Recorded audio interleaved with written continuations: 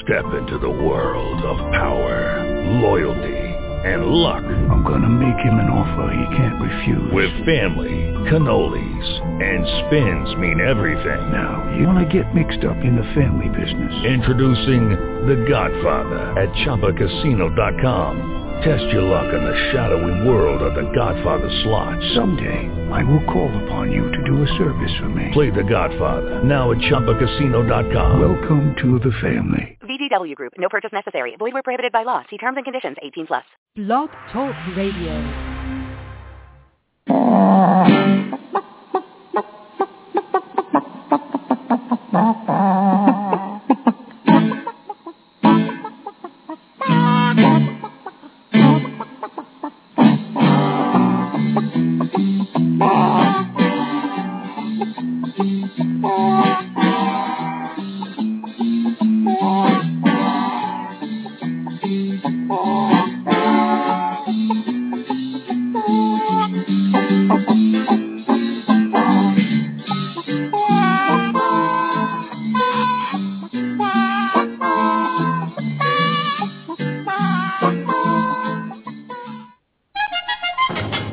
Yourself in danger when you're threatened by a stranger, when it looks like you will take a licking. There is someone waiting who will hurry up and rescue you. Just call for Super Chicken. Welcome to Backyard Poultry with the Chicken Whisperer, brought to you by Tractor Supply, where we give away more chicken coops and chicken-related prizes than anyone else on the planet. We are often imitated but never duplicated. My name is Andy Schneider, but most know me as the Chicken Whisperer, author of The Chicken Whisperer's Guide to Keeping Chickens, National Spokesperson for the USDA Biosecurity for Birds program, and editor-in-chief of Chicken Whisperer magazine. Thank you very much for tuning in today. It's a special Thursday episode with, of course, our great friend, poultry scientist and professor, Dr. Brigid McCrea. And we have a great topic for you today. It's Poultry Research Translated, and Brigid has assured me that we've got some really interesting research that she's going to cover and kind of make it easy for us to understand. Some really neat stuff, so we're really looking forward to today's show. And so we'll be back with Dr. McCrea in just a few minutes with Poultry Research Translated. Stay with us, folks. Ware Manufacturing has been building quality hutches since 1983. Ware manufactures modern chicken hutches, barns, pens, and nest boxes designed especially for the backyard flock. Ware offers hutches and pens for every yard size and every chicken keeper's budget. Visit their website at waremfginc.com. That's waremfginc.com, or call them to find a retailer near you at 1-888-824-7257. Ware Manufacturing.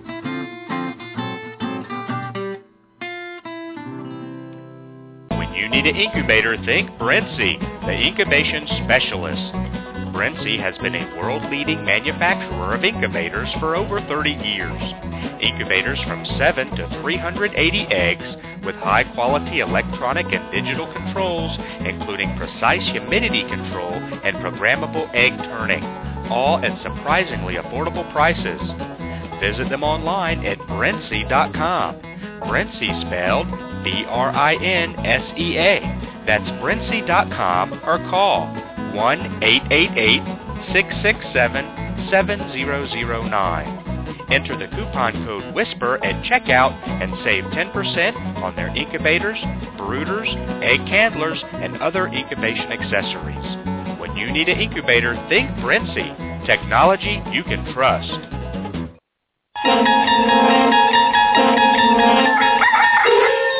You've just entered a dimension of dirty water, a dimension of poop-filled water, a dimension of stagnant water. You've crossed into the dirty waterer zone. But up ahead is your signpost to cleaner water, the Bright Tap Chicken Waterer. The Bright Tap Waterer is fully covered. Chickens drink from special valves, so dirt and droppings can't get into the water. Chickens get sparkling clean water. You get less work. No poop-filled water pans for you to touch or wash out. Bright Tap, clean water made simple. Visit chickenwaterer.com to learn more. That's chickenwaterer.com. Cackle Hatchery is a third-generation, family-owned and operated hatchery. They offer over 193 varieties of poultry shipped directly from their facility in Missouri. It's their mission to enhance your life by providing you with quality poultry for showing, meat, enjoyment, eggs, and pets. They specialize in hatching purebred poultry and shipping day-old chicks right to your local post office since 1936. 4-H and FFA youth poultry clubs get a 10% discount. Check out their website, cacklehatchery.com, for posted weekly specials and discounts. That's cacklehatchery.com.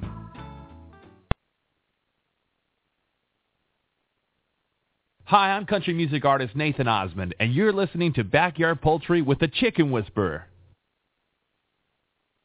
And the mighty bird against prejudice continues his fight for law and order. So when you hear that cry in the sky, you'll know it's Super Chicken. Alrighty, thank you very much for staying with us today on Backyard Poultry with the Chicken Whisperer. Again, our guest today, poultry scientist and professor, Dr. Brigid McCrea, Ph.D., and we've got Translated. Very looking forward to that. First, I want to let everybody know that we had a wonderful contest for the chicken coop with Curtis Coops and yardbarns.com for May and June. That contest is now over. We're taking a break for July.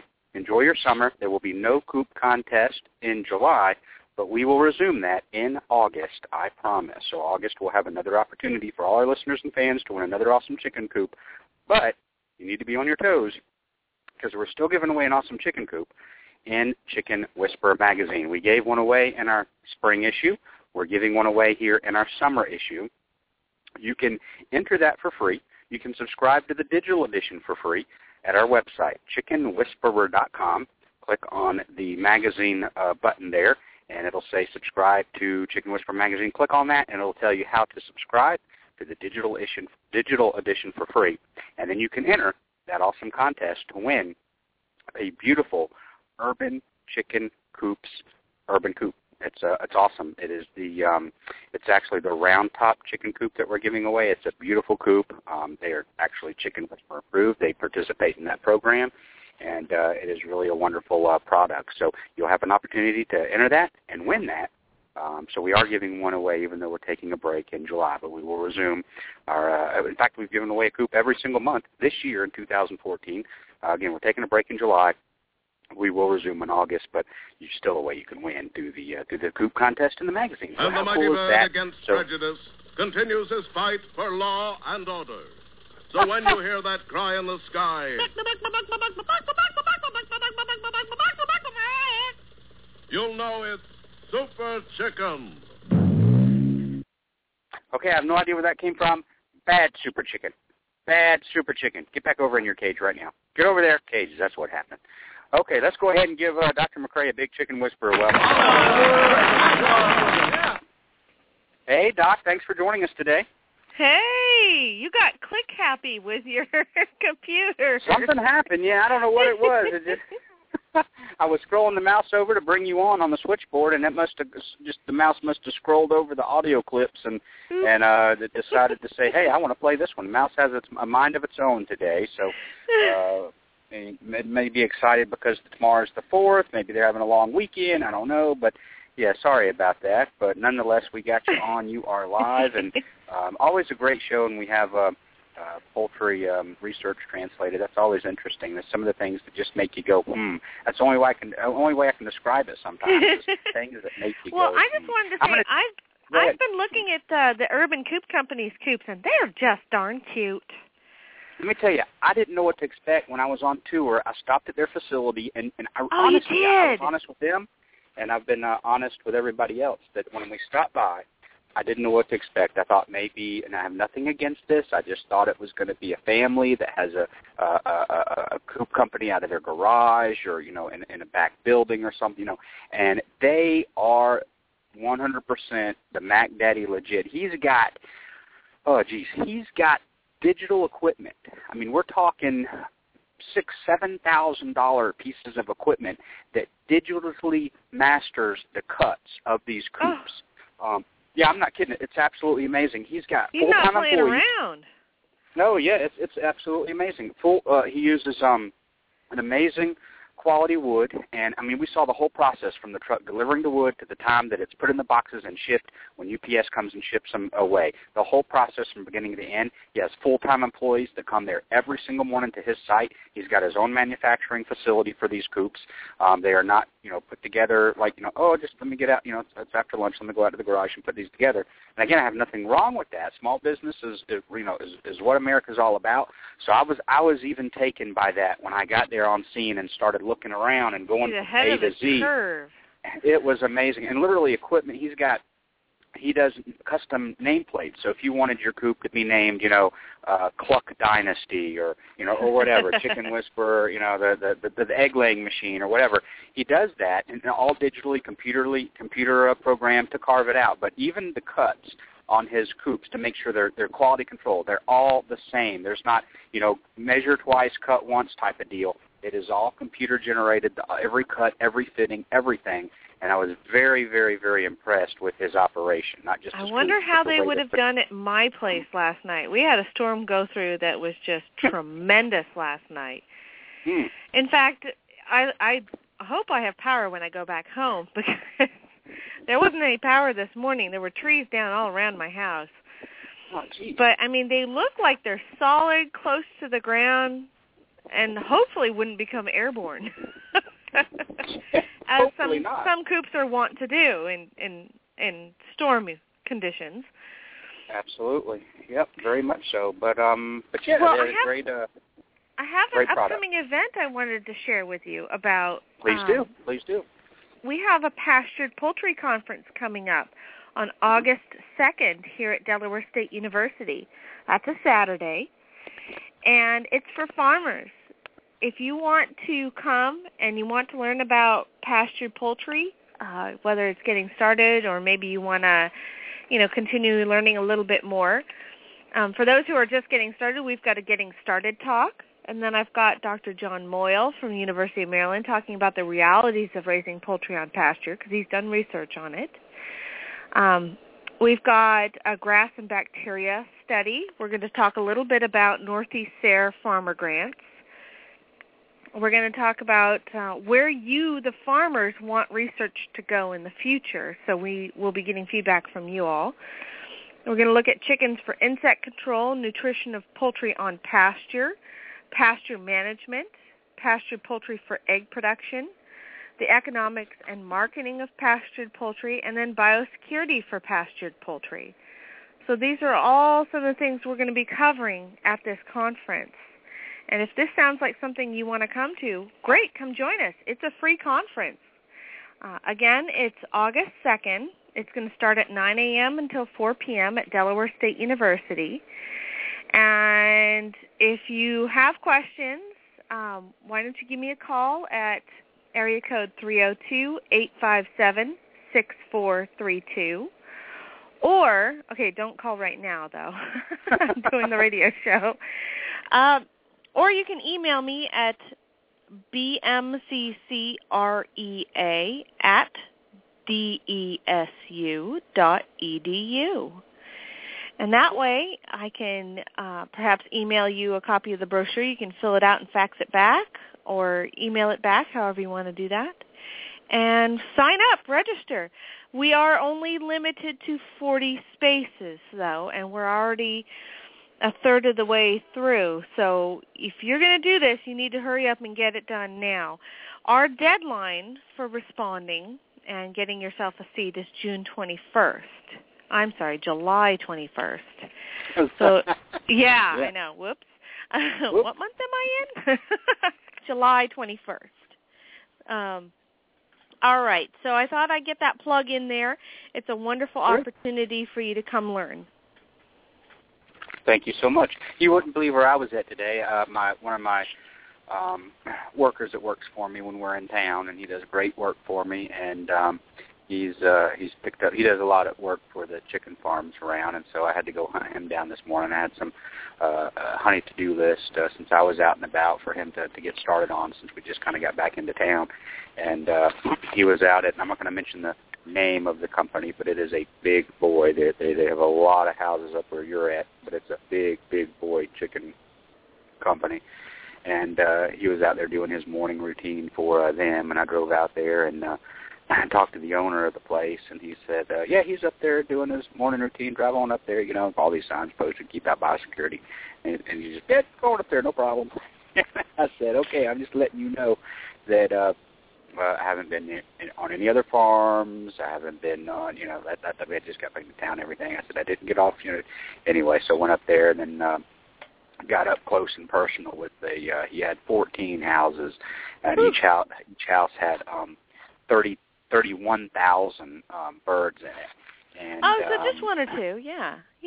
Just one or two, yeah, 31,000 in each house, and he had 14 houses. So relatively small operation. Uh-huh. Yeah, and I was just looking around, I found Philip, who does a lot of work for me. He said, yeah, probably another 30 minutes, I'll wrap it up, and I'll be ready, Mr. Andy. So, I was right there with the big daddies, I guess. And whether you're for or against that, regardless, everybody has their beliefs. But again, it's always very interesting to go on something like that versus the small. I have a dozen chickens; they're all named. I give them blueberries and oatmeal in the morning. To this mass operation of 31,000 in each house, 14 houses, the tons and tons of feed. A hobby versus a profit-bearing enterprise is going to be completely different.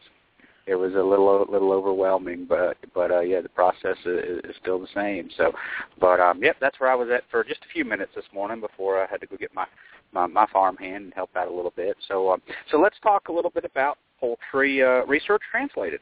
Well, there's a couple of really cool articles that came out in the Journal of Applied Poultry Research that I'd like to share with your listeners today. Okay. And for the summer, I have a research student, Lashida Brooks, who is helping with a couple of projects, but she benefited from going through this particular article I'm going to share with you, as well as my other students.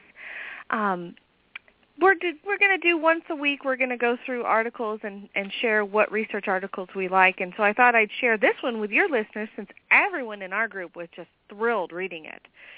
It's the effect of range enrichment on performance, behavior, and forage intake of free-range chickens. So this research was done in Italy. So Journal of Applied Poultry Research publishes from all around the world. And they wanted to see what the effect of different types of enrichment out on range has on the birds. How do they do? How much do they eat? So they chose to do this trial in 2 different seasons, winter and summer. So they took a regular old standard free-range system with no real kind of enrichment in it. So it was range. It was pasture. Yes, they could go out there. They could eat the grass. Okay. Yay. Okay. Inside that pasture, they had exclusion pens periodically located several feet from the hut that was in the pasture. The hut is where the chickens were locked up at night. So these exclusion areas allowed the pasture to grow without the chickens getting in there and munching it all to pieces. And that was 7, 12, 17, 22, and 27, and 47 meters away from the actual hut. So they had, they were looking at, how far are the birds going from the huts to eat all this grass? So I thought that was really smart. That was really clever. So they have these, these half-meter by half-meter exclusion pens located at, increasing distances from the actual hut. And so they had 2 replications of the control pasture, so no enrichment, just grass. And I should also mention that they did have... not so sure about this, and it could be that I'm just not as familiar with the way things are run in Italy. They used male naked neck chickens purchased from a commercial poultry farm. Okay. So I don't know why they chose naked necks. They may have been adapted to the region, but that's not something that we have readily available, or at least in the same perhaps genetics here in the United States. So keep that tucked in the back of your mind. And it is good that they chose all male birds because that's uniformity. They're not dealing with both males and females. So they had 2 pens set up that way. Then they had 2 pens where half of the pasture they seeded with sorghum. So if you're familiar with sorghum, Andy, it grows pretty tall. And it's a way for the birds to kind of duck in and out of there and feel like they're hiding a little bit. Or, even if a vulture or a hawk comes by, they can kind of panic and run in there and just kind of do chickeny things in there as they wait for, the predator to get. And then when there's not predators around, I'm sure they're doing chickeny things in there anyhow. So they had 2 pens set up with sorghum. Then they had, and I'll just clarify this, these 4 pens that I just described, the 2 with just the pasture and the 2 with the sorghum, those were both at the University of Perugia. Then they got access to a farmer's farm who had olive trees, and they set up 2 pens so that the birds could walk in and amongst olive trees. And why did they choose olive trees? Well, remember, this study takes place in the winter and in the summer. And do olive trees lose their leaves? Nope. So that way the birds, they still had some cover and some shade. So, no, this wasn't done all at the exact same farm. They had to get another site to do the research with the olive trees, but it was nearby. I should just clarify that. Okay. So what they did is they looked at the birds' behaviors, and the behavioral observations were all recorded during the last week of age when the birds were 83 to 90 days old. And they looked at the birds in the morning, and they looked at them in the afternoon. They looked at them for about a period of 3 hours for each pen, and they were, they went in there, they waited 5 minutes before they started to do the observation so that the birds could get used to the fact that there was a person there. And what they did is they took 20 birds in each group, and they marked the tip of their tail with a little bit of color so they could tell them from the other birds that they weren't observing. And what were they looking for? They were looking for moving birds, so walking and running, standing or standing idle, lying or resting on their sternum, eating. That includes food and water consumption from feeders and drinkers, okay? Ground pecking, so that's pecking at the ground and scratching the ground followed by pecking. Wing flapping. And then other activities like self-preening or preening other birds. That's called allopreening. So they had a pretty good list of behaviors they were looking at, and I was very happy to see all this variety. Then they looked at the forage intake. So remember those exclusion pens? They had a very specific formula that they used to calculate, were these birds actually eating? And they went through and they looked at the different types of, and identified the different types of vegetation that was growing in the pasture. So as you and I know, the types of grasses and plants that grow in the wintertime are going to be different than types of grasses and plants that grow in the summertime. Well, those are called warm season and cool season grasses. And they identified each one. So they did a very good job. They were very thorough. And in both winter and in summer at the University of Perugia site where they had the sorghum and then the pasture without enrichment, they were able to find about 10 different types of vegetation in the different pens. At the farm with the olive trees, in the wintertime they only found 5 different types of grasses, but in the summertime they found about 20 different types of grasses. So Yeah, so it's good to pay attention to what's actually out there that your birds are eating. That would include just general weeds, too. I mean, not specific planted on purpose, but just grasses in general. That would be weeds, things that just naturally pop up. Yeah. They looked at the condition of the bird's feet because that is still a marketable item. And they looked at the different types of growth patterns and, how big did the birds grow, how big were the carcasses. They looked at all those growth parameters. So what they were able to find, and of course they did all the statistical analysis on it as well. So what they found is the productive performance of the birds was not affected by range enrichment. The presence of trees or tall grass, or like the sorghum, those did actually help reduce predation. So, the standard paddock didn't have any trees. It didn't have any sorghum. They had cases of predation by raptors, which are birds of prey like hawks and eagles and falcons. But they also had crows that showed up and were being, less than pleasant to the birds.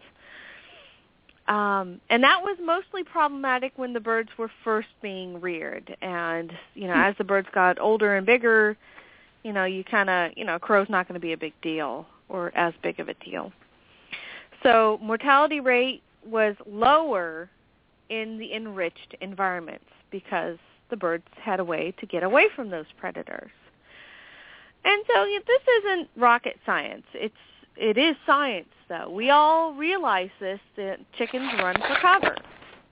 Mm-hmm. And so the mortality rate was lower in the enriched environments. The chickens who had no enrichment, they stayed indoors much more than go out and forage on the pasture. In the enriched environments where there was sorghum and olive trees, birds spent more times outdoors, and they more widely exploited the amount of pasture that was available to them, so they traveled further from the hut. So the more enrichment you provide the birds, the more they're going to use the space that you give them. The amount of forage that the birds was eating was significantly influenced by the rearing system and the season. So chickens that were in the olive trees, they had higher vegetation that they ate. They went, they explored the area almost like 50 meters from the hut. So, with the olive trees, the chickens showed also the lowest frequency of footpad damage and, what we call breast blisters or breast damage. So that was really kind of cool. They did have. I'm sorry. Go ahead. I said, no kidding. That is neat. I don't know if you would get something different if you used a different breed, if you did it in the United States with different climate, but I've just found this to be wonderfully designed and well executed. They found just a lot of details. So the contribution of pasture to the diet of the birds, that they were able to really see the effects of pasture enrichments on the behavior, and they did a good job. They did, they did recognize that this is meant to help, view the importance of grass consumption and animal welfare in the production of both organic and free-range birds. So since many of your listeners, Andy, allow their birds to range or understand and value the importance of enriching the environment of their birds, here's a little science to kind of back up what most of these listeners probably feel that they already know. And so I wanted to share that with your listeners before moving on to the next article. Do you have any questions, or I don't have the chat room open. Did any questions pop up? Nope. Uh-oh, Andy. Andy's not there. It's not open today. Oh, okay. I was just checking myself, but no chat room today. Okay. I was interested that they used naked necks of all the breeds that are out there. Yeah. I'm naked still necks. kind of going, why that one? You know. And you know, could be that it was something that was readily available. I don't know. Can't answer that question. Okay. Here's another research study that was done by a gentleman who is now local here. He did this when he was in Arkansas. This was growth performance of fast-growing broilers reared under different types of production systems with outdoor access. Implications for organic and alternative production systems. So what they basically did is they understand that birds grow out there, the fast-growing birds, they may or may not be using the space effectively. So what they did is they went and put birds out on pasture using a mixture of forages that were readily available in Arkansas. And they had 4 treatment groups. They had small portable hoop houses with access to pasture, small portable hoop houses without access to pasture, a fixed house with access to the outdoors, and a fixed house without access to the outdoors. So, you know, in 3 of those 4 cases, the birds have access to insects and sunshine, but in a couple of those, the birds don't have access to the actual grasses themselves. So you're kind of looking at... Just the feed that they get. Just the view that they get, yes. The feed. Oh, the feed, yes. Sorry, I thought you said view. So, you know, they did this a couple of different times of the year because y'all know that in Arkansas and other parts of the country it can get a little warm during certain times of the year. And that might have an effect. And sure enough, it did. They did it in spring, in the summer, and in the fall. And I believe it was the summer period they had to actually stop the study early because it was just so hot that the birds were not, they were kind of suffering. So they were like, yeah, it's too hot to have this continue. We're not, you know, we're going to end this trial early. And that's completely fair. Let's see. So what were some of the results? So basically, overall, raising birds in hoop houses resulted in a reduced growth rate compared with birds raised in the fixed houses. None of the production systems altered bone strength or feed conversion because they did those sorts of tests. Once they processed the birds, they collected the bones and did bone strength tests to see if the birds benefited from that outdoor access or not. But, you know, none of the production systems changed the bone strength. Their feed conversion was not improved by letting the birds have access to the outdoors. You know, they did test for bacteria, and you know me, I like to test bacteria, me, the microbiologist. And so I appreciate that they did that work. Unfortunately, in this particular, you know, series of tests, they didn't come across any foodborne pathogens associated with poultry. You know, it's good that they didn't find any pathogens, but then I'm kind of going, all that work and you didn't find anything? Mm-hmm. Me, the microbiologist, be going, boo. You know, me and my microbiology. So what they found was that seasonal production was an issue in the small hoop house birds because the way the hoop houses were built in the extreme heat of the summer, it really, when the heat hit the cover over the hoop houses, it really radiated the heat down on them. And after talking with this author, oops, there goes my phone. I'm so sorry. That's okay. No after problem. Live talking radio. What are you going to do? with this author, he says they really needed to raise the height of those hoop structures so that the heat didn't radiate down on them so much, and maybe you get some dissipation before it actually reached the height of where the birds were located. And that's a lesson learned. Honestly, Andy, if I have to get down on my hands and knees to get, into a hoop house or lift things through the door or deal with any of that, I'm not going to be happy. I want to be able to just walk in. And so whoever can design a portable hoop house that's tall enough so that the birds don't get heat that just pounds down on them, and I don't have to hit my head on the door jamb going in and out, I will be thrilled to purchase. And like you've talked about many a times when we've talked about coops, when you're looking at buying a coop, designing a coop, whatever, you need to really keep in the forefront ease of cleaning and maintaining, because if it is a pain to get in there, crawl in there, bend, and your back issue, you're not going to do it. You're not going to want to do it, and you won't do it like you should. And this study found it affected the bird's ability to grow. So it may look good. It may be a fairly good design, but until you test it, during certain seasons, they did fine in spring and fall. And so it might be a way to extend your season there. But in the summertime in Arkansas, it was just too hot for the birds to perform well using a hoop structure. That's rather unfortunate because, you don't want to have to focus all your efforts in just spring and fall. You'd like to be able to take advantage of the summertime, too.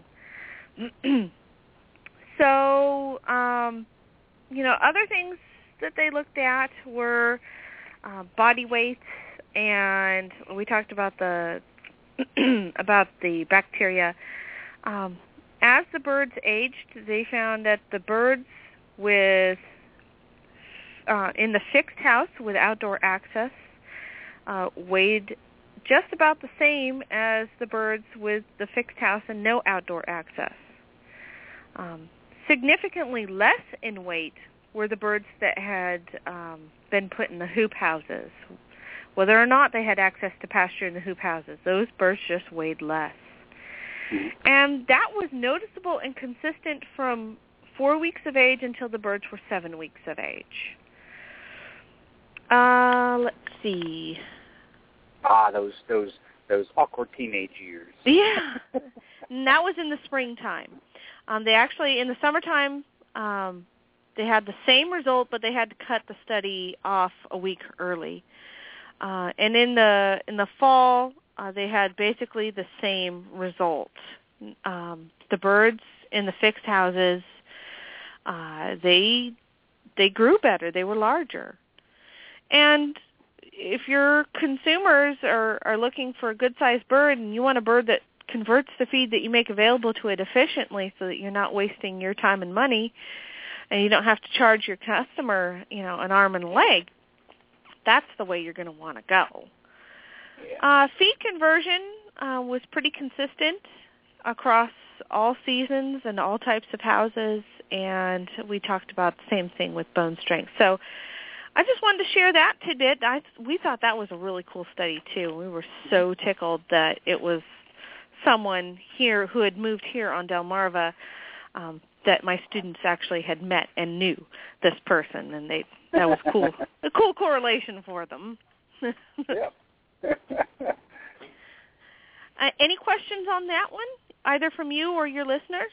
No, I don't think so. No, pretty cut and dry. Okay. This next one I found really interesting, and it's looking at chicken production from a very different point of view, one that we don't get to talk about very much, Andy, but I think your listeners really need to think about this. Okay. It's from a researcher from North Carolina State University, Dr. Ken Anderson. He does phenomenal research. I know his name. I've seen him on several studies I've researched. I think one particularly was, I think it was a probiotic study that he did, if I remember correctly. Yeah, he does. He has great facilities. He does wonderful research. And he's really been focusing on some of this free-range or organic topics. So the information that comes out of his lab in the next few years should really benefit some of your listeners. That'll be great. Okay, so this particular study also came out of the Journal of Applied Poultry Research, and it's called Time Study, Examining the Effect of Range, Cage-Free, and Cage Environments on Man-Hours Committed to Bird Care in 3 brown egg layer strains. So basically, he's looking at how much time people are spending raising birds for eggs, and these are brown egg layer strains. Time is money based on employee cost and right. And when you go to market your product, are you adequately calculating your time and labor, or the labor of your employees, into the cost of that product? Right. And so some of your listeners really may want to consider these details when they're pricing their products if they're moving from a hobby to a small enterprise. And nobody really ever gives their time very much thought, but you need to do it.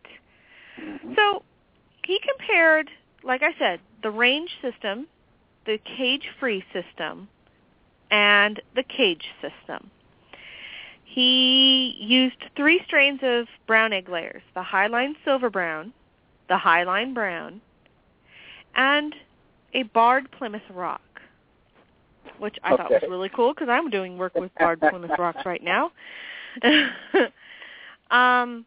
He had multiple replications, so he was able to determine if something was due to chance or if it was actually legitimate difference. And what he did is he let the birds adjust a little bit. They were reared in the same manner and that they were going to be raised in until they were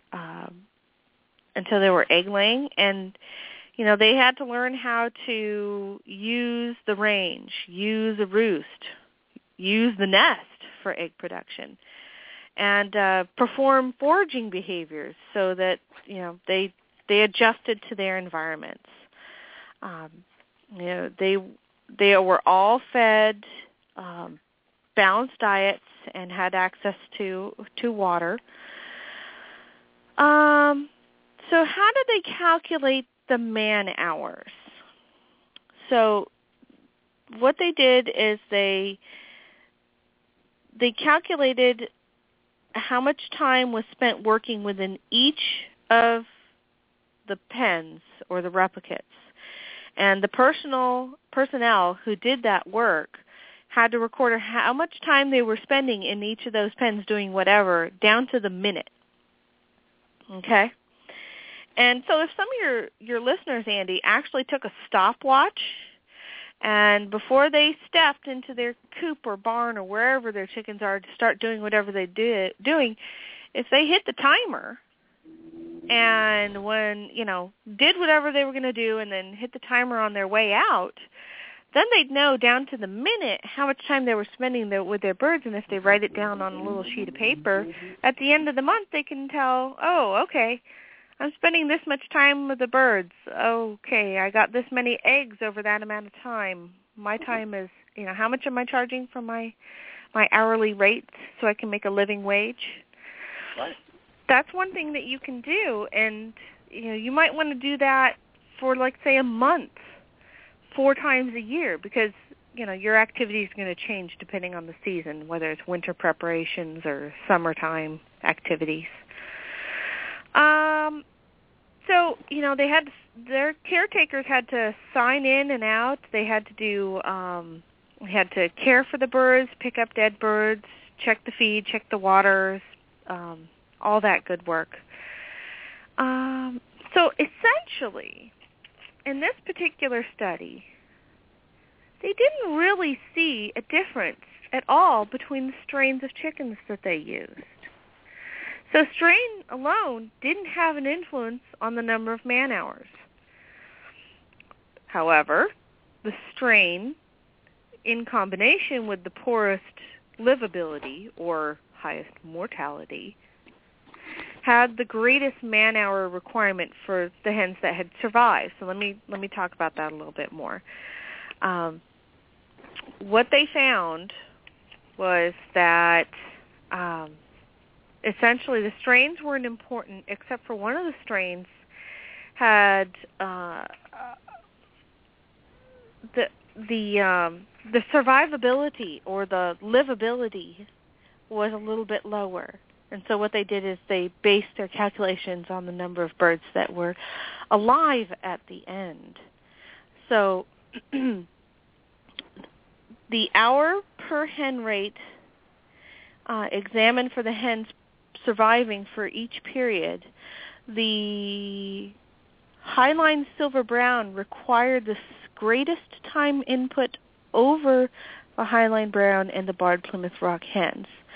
The Highline Silver Brown required the greatest time associated with hen survival due to the higher mortality rate in the cage-free setting over the other strains. So they had a little higher mortality rate. And so when you look at it based upon the number of birds that survived, there was a difference there.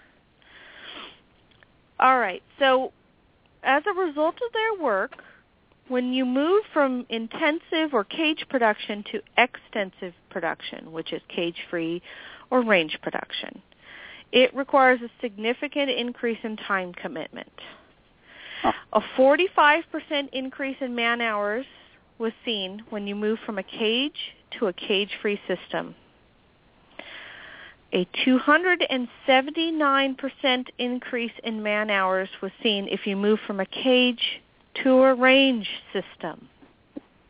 That's pretty significant, wouldn't you say, Andy?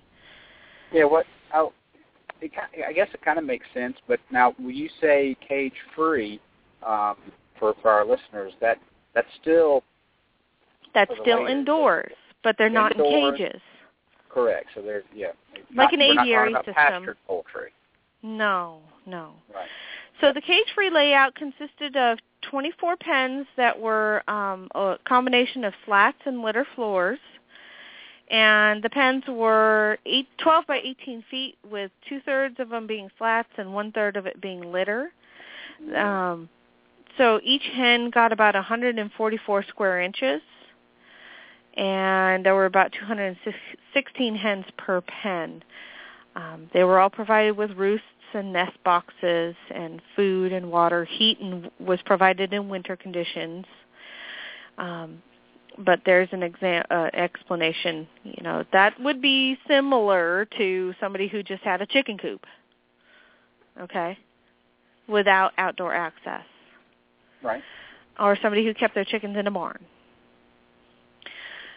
So if you move from a cage-free system to a range system, you're going to see a 161% increase in man-hours. Wow. Yeah. Are you pricing your product correctly? Yeah. Flock mortality is going to end up resulting in increased man-hours per hen in the later period of the growth cycle. The man-hours needed for the care of hens in all the production environments decreased as the hens grew older, or as the hens aged. And that makes sense. The strain of commercial laying hen or the use of a heritage breed may affect the man-hours per hen needed to care for the flock. This may be associated with the productivity of the hens, the mortality of the flock, or other production influences of the strain. So that's something for your listeners to really think about. If you're going to give your eggs away, maybe you need to really think about what you're bartering for, what you get in return, and how much your time is worth. Yeah, when I talk to folks, they most everybody I've talked to, I've never heard anybody get into all the details of that. They're like, I'd really like to recoup some of my food cost when they do that, but they don't go into factoring a lot of their time and things like that. They just figure the first thing they do is they go out and they figure out what are other people selling their eggs for. Right. And so, and that, oh my gosh, you and I both know, and our listeners know that when we see this online, it's like, I sell mine for $2. Oh my gosh, I sell mine for $5, and people buy them all day. Mine are $3.50. That's marketing. Mine are $4. But yeah, depending on where they're at in the whole 9 yards. But I've never met anybody that says, well, based on my time, based on my feed costs, based on all this, all this information, this is what I have. Like that article you did in our spring edition of Chicken Whisperer magazine, where that was really eye-opening about the, an egg being, 85 cents. Don't cheat yourself. For the cost. Exactly. And so most people are like, okay, well, if I could just get some of my feed costs back. So most people around here are selling for $3, so I'll sell them for $3. And if I can sell, 4 dozen a week, then I can recoup a whatever, a bag of feed or something like that. And you can't compete around here with the Amish, who's maybe their children are the ones who are taking care of the chickens. Yeah. So they don't factor that labor cost into the price of their eggs. It's all feed costs for them. I mean, kids got chores to do. Yeah. As I'm sure your children will have chores to do someday. And so I think have their, I think your listeners would really benefit from thinking of their birds and their birds' products as a really valuable commodity. The amount of time that you put into it, the amount of care that you give your birds might be more or less than what this study was able to record. Don't cheat your birds. Treat them like the kings and queens that they are. And make sure that if you're going to barter with those products, that if somebody gives you guff about how much you want for your eggs, and say, this is what my time is worth and this is the time that I've put into my birds. And if somebody wants to argue with that, that's not somebody you want to deal with because they don't get it. They just don't get it. Yeah, Move on to a customer who's willing to appreciate your time.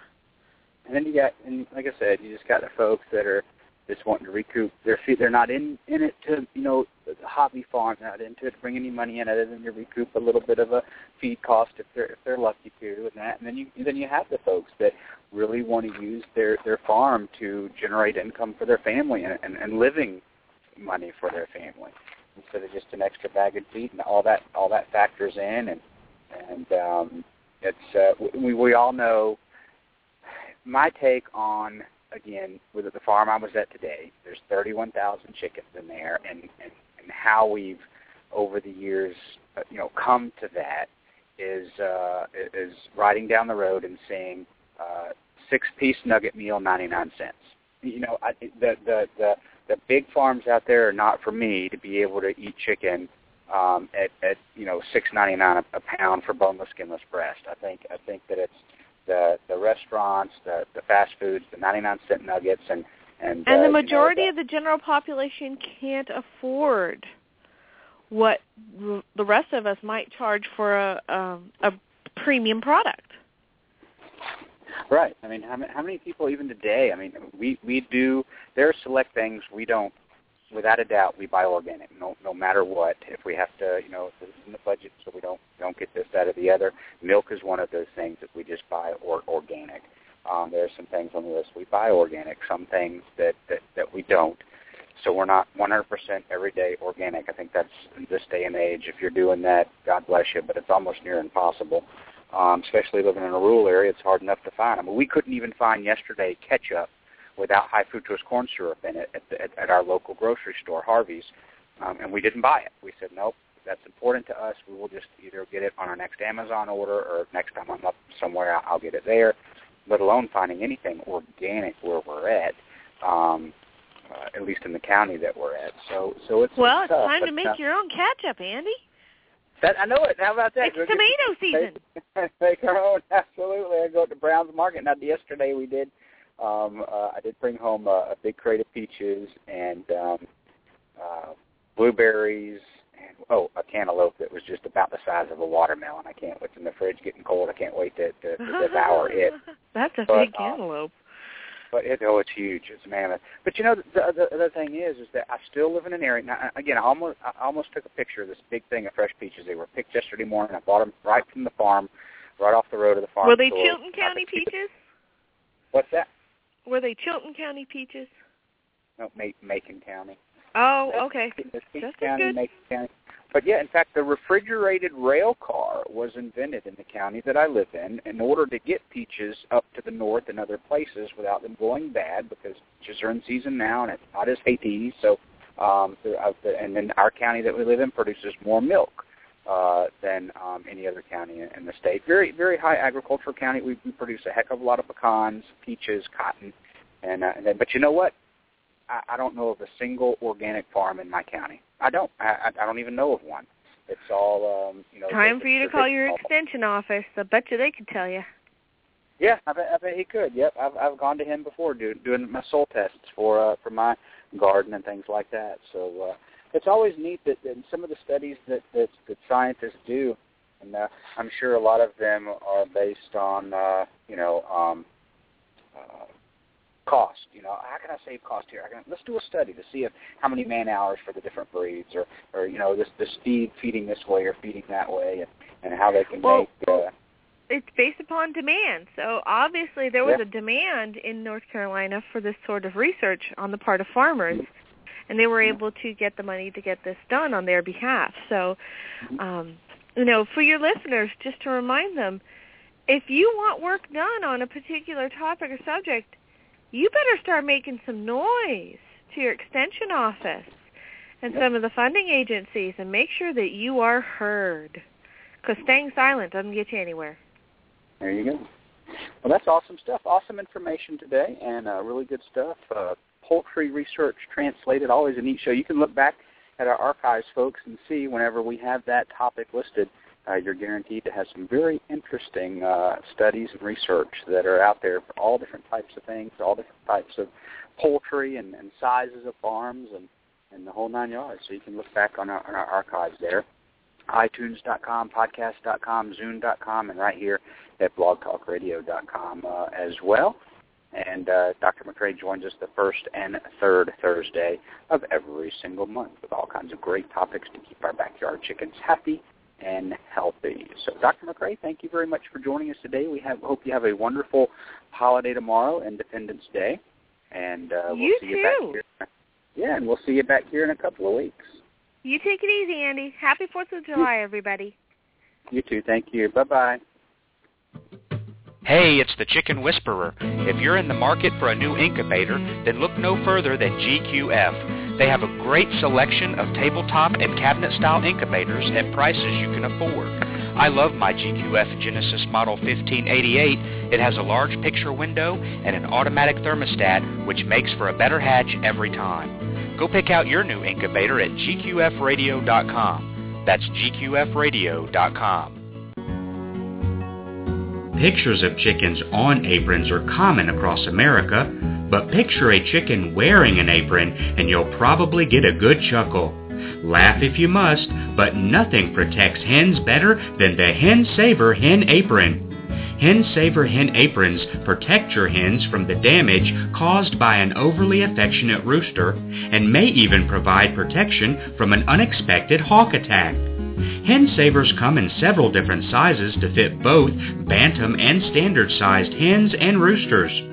Colors include camo, denim, navy, brown, khaki or black, and soon pink.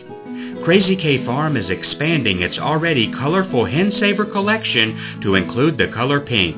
A portion of their sales will be donated to organizations that fund breast cancer research and awareness. Order your Hen Saver aprons today at hensaver.com. That's hensaver.com. Ideal Poultry has been a family-owned and operated business since 1937. Their business is built on customer service and quality poultry, from rare white and brown egg layers to broilers, ducks, turkeys, and bantams. Ideal Poultry is the largest supplier of backyard poultry in the United States, shipping close to 5 million chicks annually. Visit them online at idealpoultry.com. That's idealpoultry.com. Introducing the Chicken Fountain, a new way to water your flock. The Chicken Fountain will change your life and keep your chickens healthier by providing clean, fresh water every time. No more daily cleaning of dirty chicken waterers. This semi-sealed system keeps every drop of water fresh and clean. Proudly made in the USA, the Chicken Fountain will provide your flock with fresh, clean water for years to come. To order your Chicken Fountain, visit chickenfountain.com. That's chickenfountain.com. Actually, in reality, I am Super Chicken.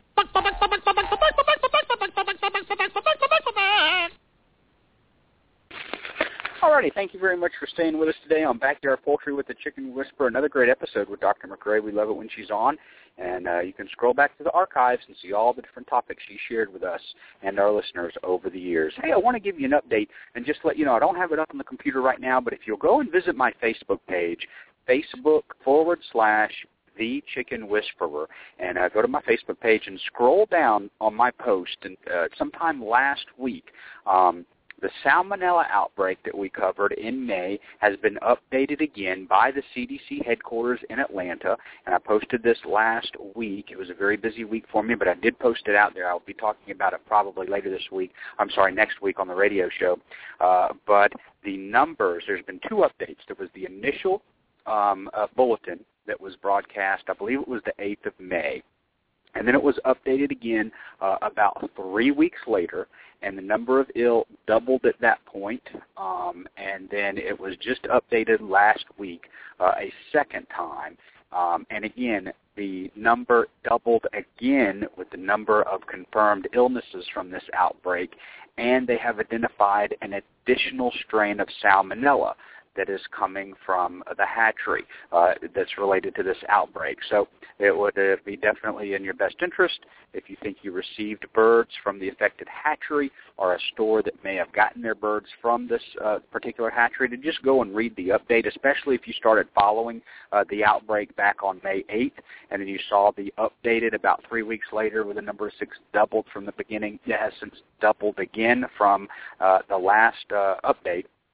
And the number of the percentage of hospitalizations is about the same, 31-32%. But they have identified even an additional strain of salmonella, other than the I believe it was the Infitus and there was one more. I'm trying to think. But definitely go and review that, especially if you've been following it, especially if that's concerned you and you did get birds. But just to be on the up and up and be aware that there has been another update, and I wanted to make all of our listeners aware of that. So just again, Facebook.com/The Chicken Whisperer. My page will pop up. You can scroll down, and you'll see it last week where I did post the update. And we'll probably be talking about it in detail sometime next week about this additional strain. I may have the CDC on, but just to give you, we'll talk about it if there's any new information or pertinent information.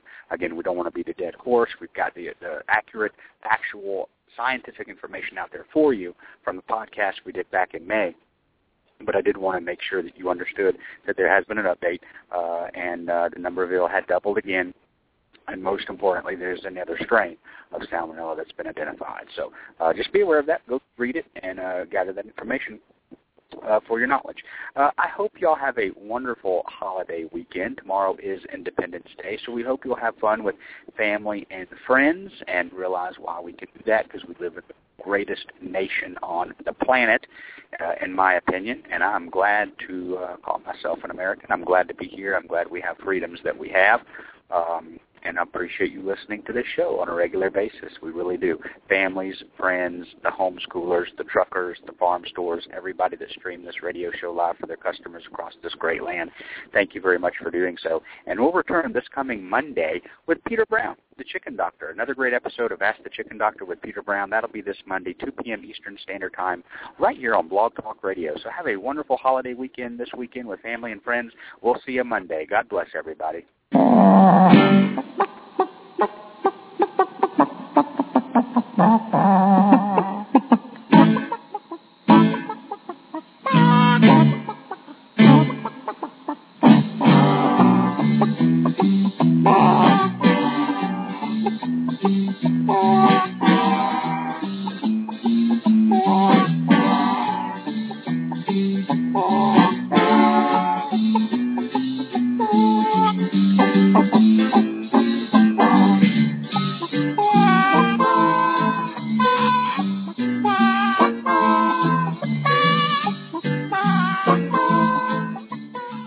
Step into the world of power, loyalty, and luck. I'm gonna make him an offer he can't refuse. With family, cannolis, and spins mean everything. Now, you wanna get mixed up in the family business. Introducing The Godfather at ChumbaCasino.com. Test your luck in the shadowy world of The Godfather slot. Someday, I will call upon you to do a service for me. Play The Godfather now at ChumbaCasino.com. Welcome to the family. VGW Group. No purchase necessary. Void where prohibited by law. See terms and conditions. 18+.